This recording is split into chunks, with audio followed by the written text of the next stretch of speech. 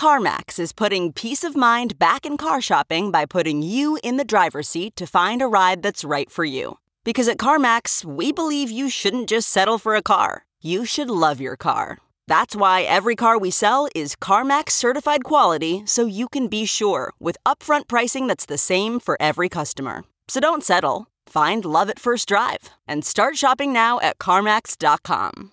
CarMax, the way car buying should be. Himalaya.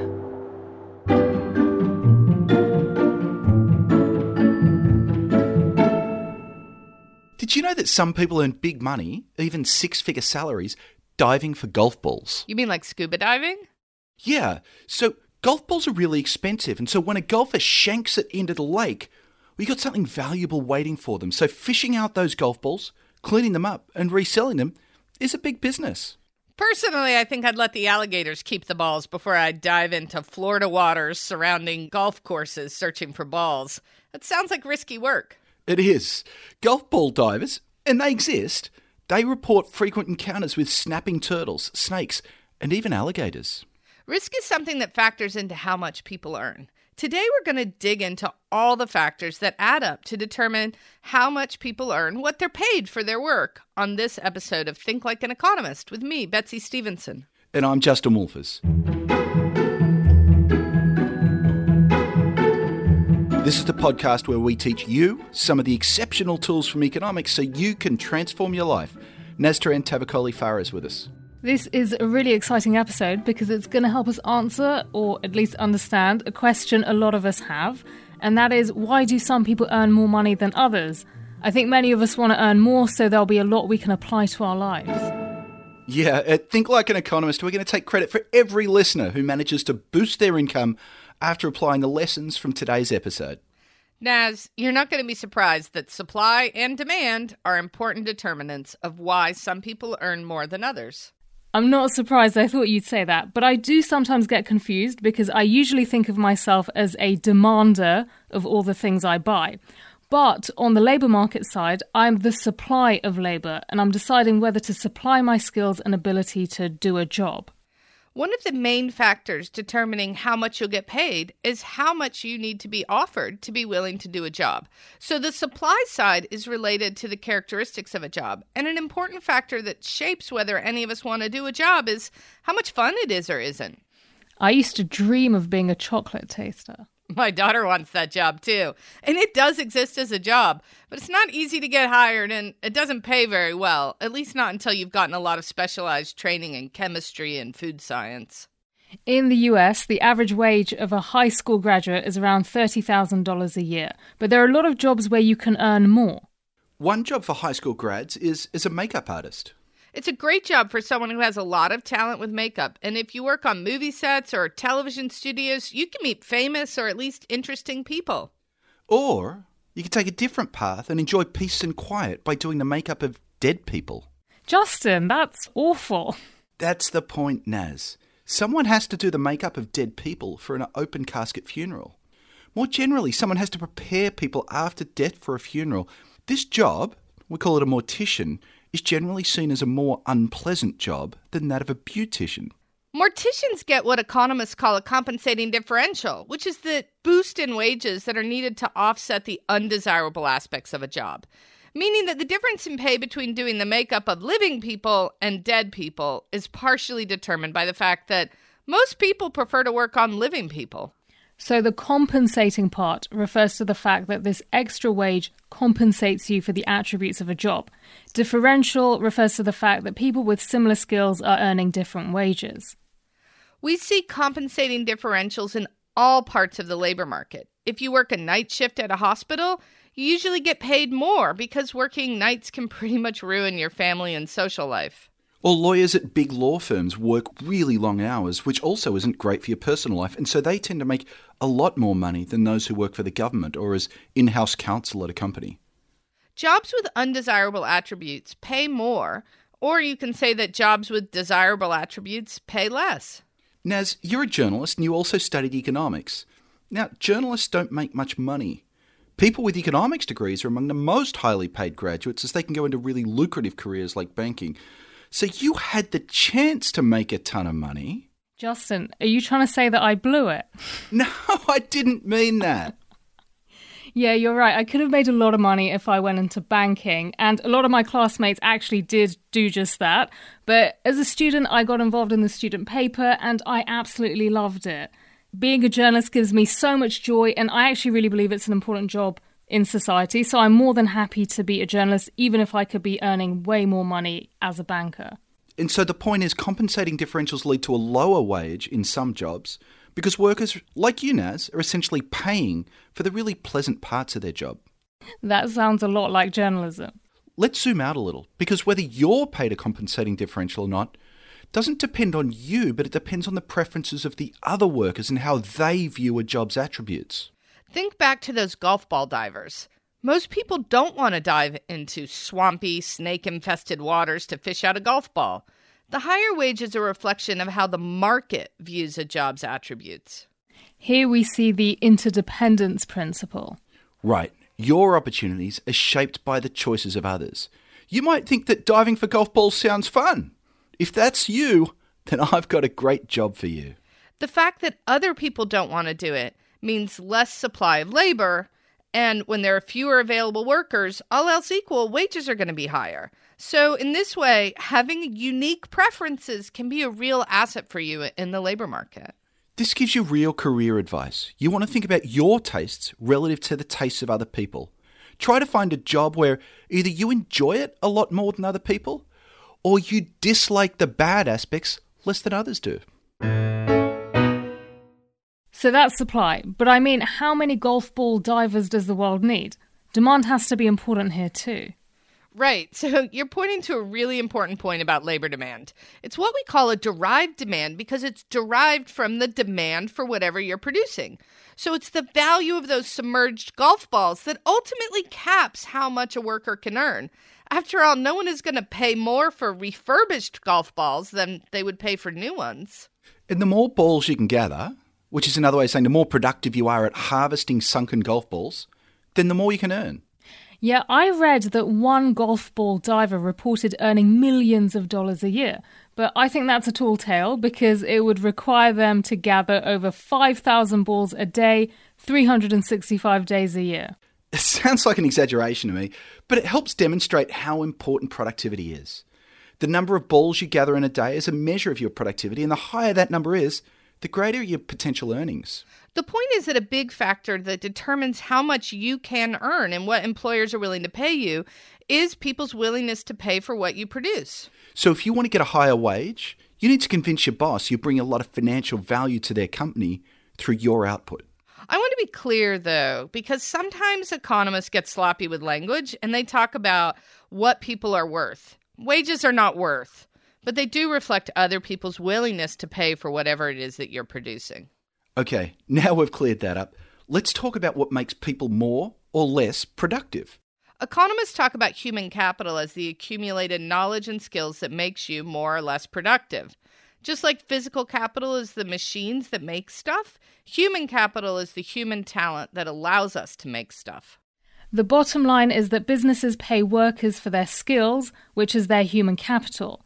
The more human capital you have, the more productive you'll be, and so the more you'll get paid.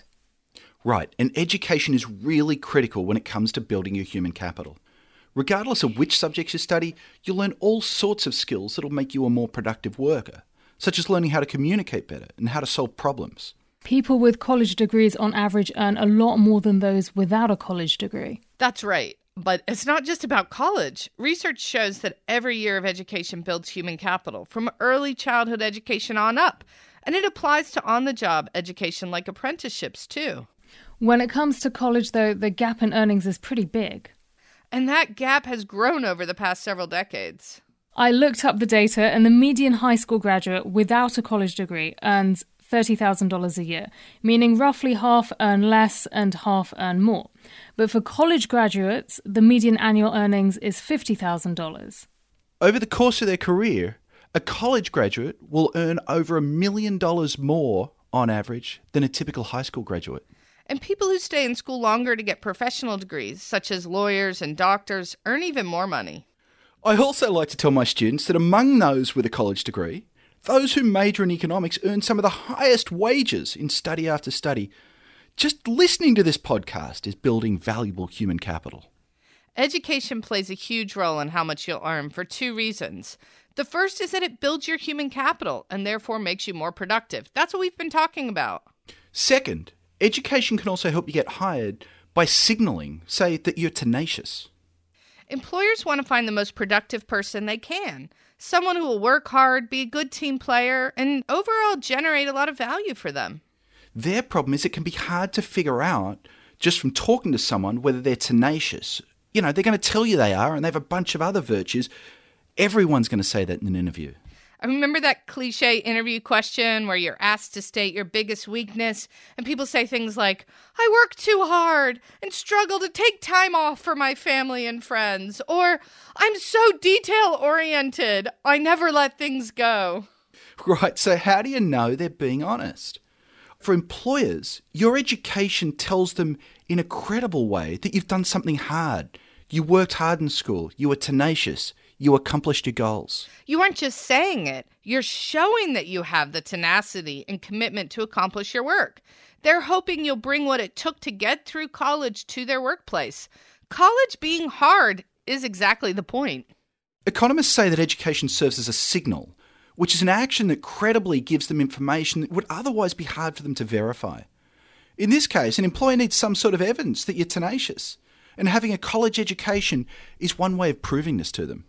It sounds like these are two conflicting ideas about what education does. One is that it makes you more productive, you gain actual useful skills.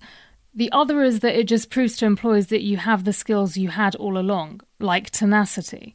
These are conflicting ideas, and both can be true. Education can give you real skills that will make you more productive.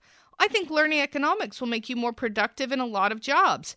You can get some of those skills from listening to this podcast. But you can't put podcast listening on your resume, so it doesn't work to generate the signal that a degree or other credential would. Those signals can be really important in landing a job, particularly your first job. But the skills you get, the increased productivity, that's what will help you get raises through your career as you build on those skills and demonstrate your high productivity.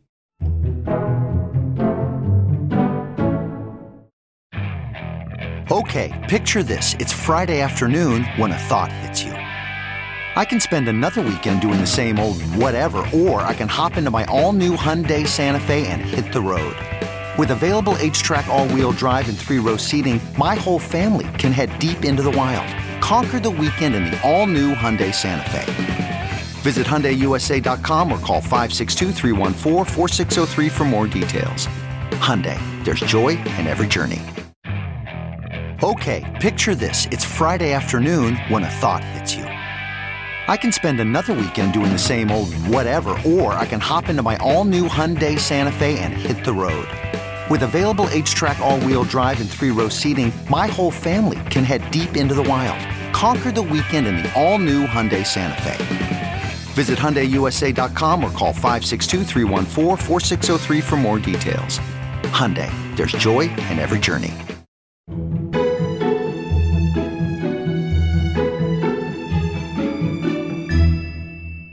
Okay, let's change our focus.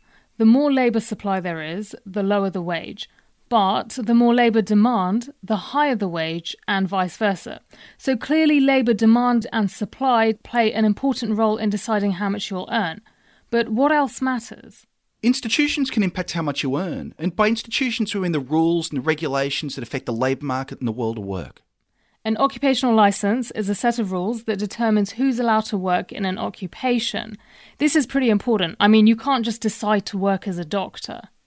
Licensing laws are there often to ensure safety for consumers. I mean, you wouldn't want to be operated on by a surgeon who isn't fully trained and could do you harm, or have your house rewired by an electrician who doesn't know what they're doing and could create a fire hazard. The problem is that occupational licensing has really grown beyond these ideas. You see, licensing lowers the labour supply because it keeps some people out. And that's good for those who remain in that occupation because less labour supply means higher wages. Back in the 1970s, only about 1 in 20 workers needed a license to do their job, and today more than 1 in 3 do. Often licenses are a bit silly, like requiring thousands of hours of training before letting someone braid hair for pay. My favourite is in Florida. Interior decorators have to be licensed because you never know the damage that will be done by a misplaced throw pillow.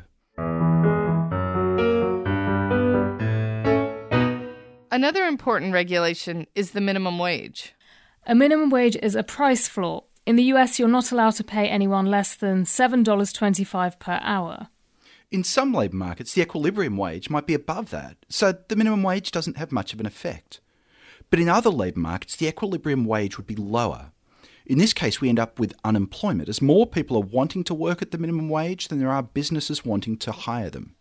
The minimum wage is a very hotly debated topic, with some people arguing that higher minimum wages will lead to unemployment and others saying a minimum wage ensures that people can make a fair wage, which they can realistically live on.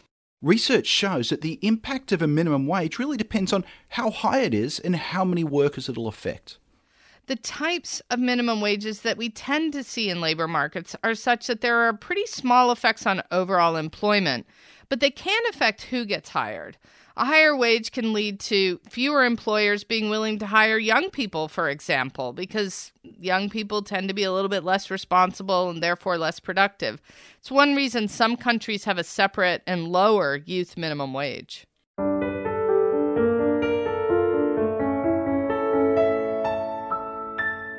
We haven't really talked about worker bargaining at all, but I'm guessing that unions can have a big impact on wages. Yeah, unions increase the wages of their members, and on average, unionised workers earn 10 to 20% more than similar workers doing similar jobs who aren't unionised. And unions can reduce inequality because they often result in a smaller gap between the highest and lowest paid workers in a company. Yeah, unions are really powerful in some professions and industries, such as with teachers, nurses, and transportation workers. Now, given unions increase the wages of workers, bosses aren't big fans of them. Naz, I think you're right, but it's not always a great move on the part of management, because while unions can lead to higher wages, they also can help ensure better communication between management and workers. And when managers and workers communicate more, this can mean that things are done more efficiently, which means that workers are more productive. And at the end of the day, that can boost profitability. We're looking at why some people earn more money than others, and so far we've looked at labour supply and labour demand, as well as the role of institutions. But we haven't discussed discrimination, and I think that's an important factor. Right.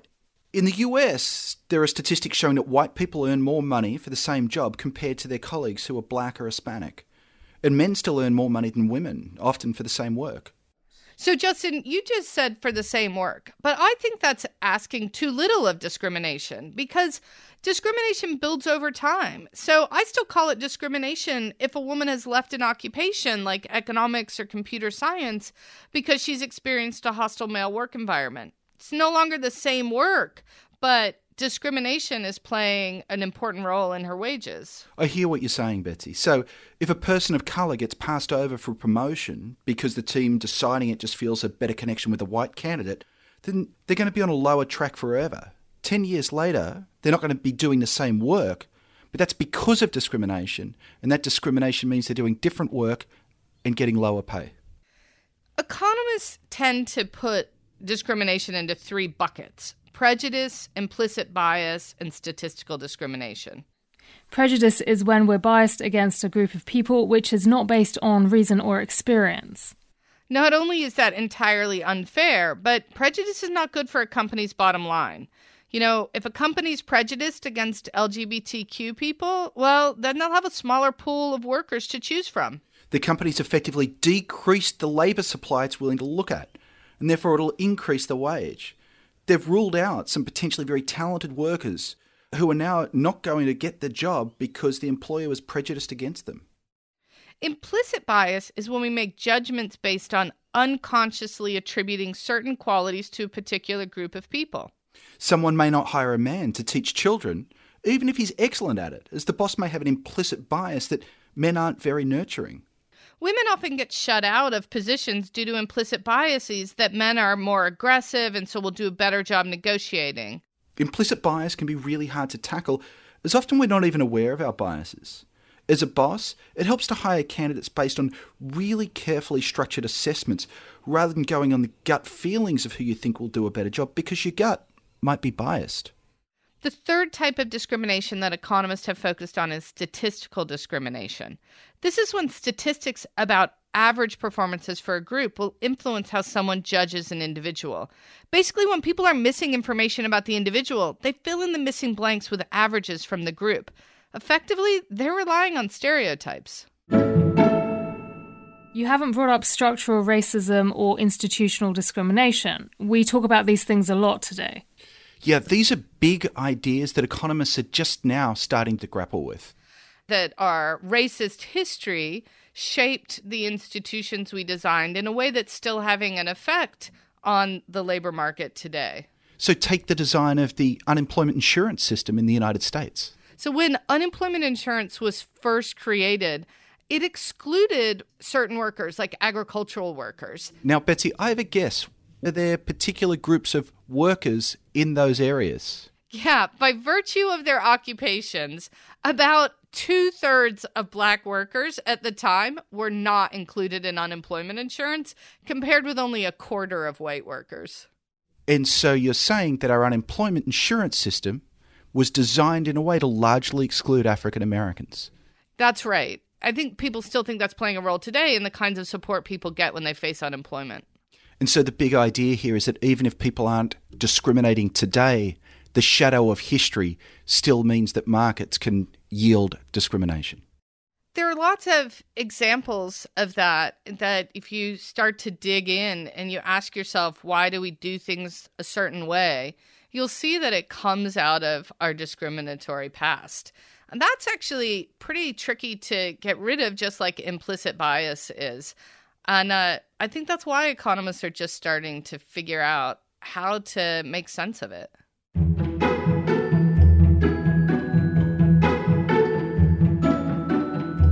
What are some things we can think about over the next few weeks to really get to grips with all of this? Well, the first thing we talked about was compensating differentials. And, that's a reminder that you need to think about what makes you unique, your unique preferences that might give you an edge in the labor market. Maybe because there's something you love more than anyone else, and you'll get all those benefits of doing something you truly love without sacrificing a lot in pay. Or maybe it's something that you dislike less than anyone else, and you can take that unpleasant job and get the higher pay for it. Second was the idea that labour demand shapes how much you'll earn, and employers demand highly skilled workers. That says if you want to get paid more, invest in your education and skills. The third thing we talked about is institutions, and there the best thing for you to do is make sure you understand the institutions that govern the labor market you want to enter. And finally, we talked about discrimination. This is both a really important social issue, but it's also an important business issue. Because if people in your organisation are discriminating, you're not getting the talent and the labour supply that you really need. So when you think about discrimination, realize that you have to dig a little bit deeper to understand what kind of implicit biases you might have, or what kind of ways our past has shaped our present that leads to discriminatory outcomes. Betsy, Justin, that was great. I think we all now have a better handle of what to do if we want to earn more money. And Naz, I want to hear lots of stories about you getting big pay rises out there, mate. And remember, I told my listeners I'm taking full credit for every pay rise you get.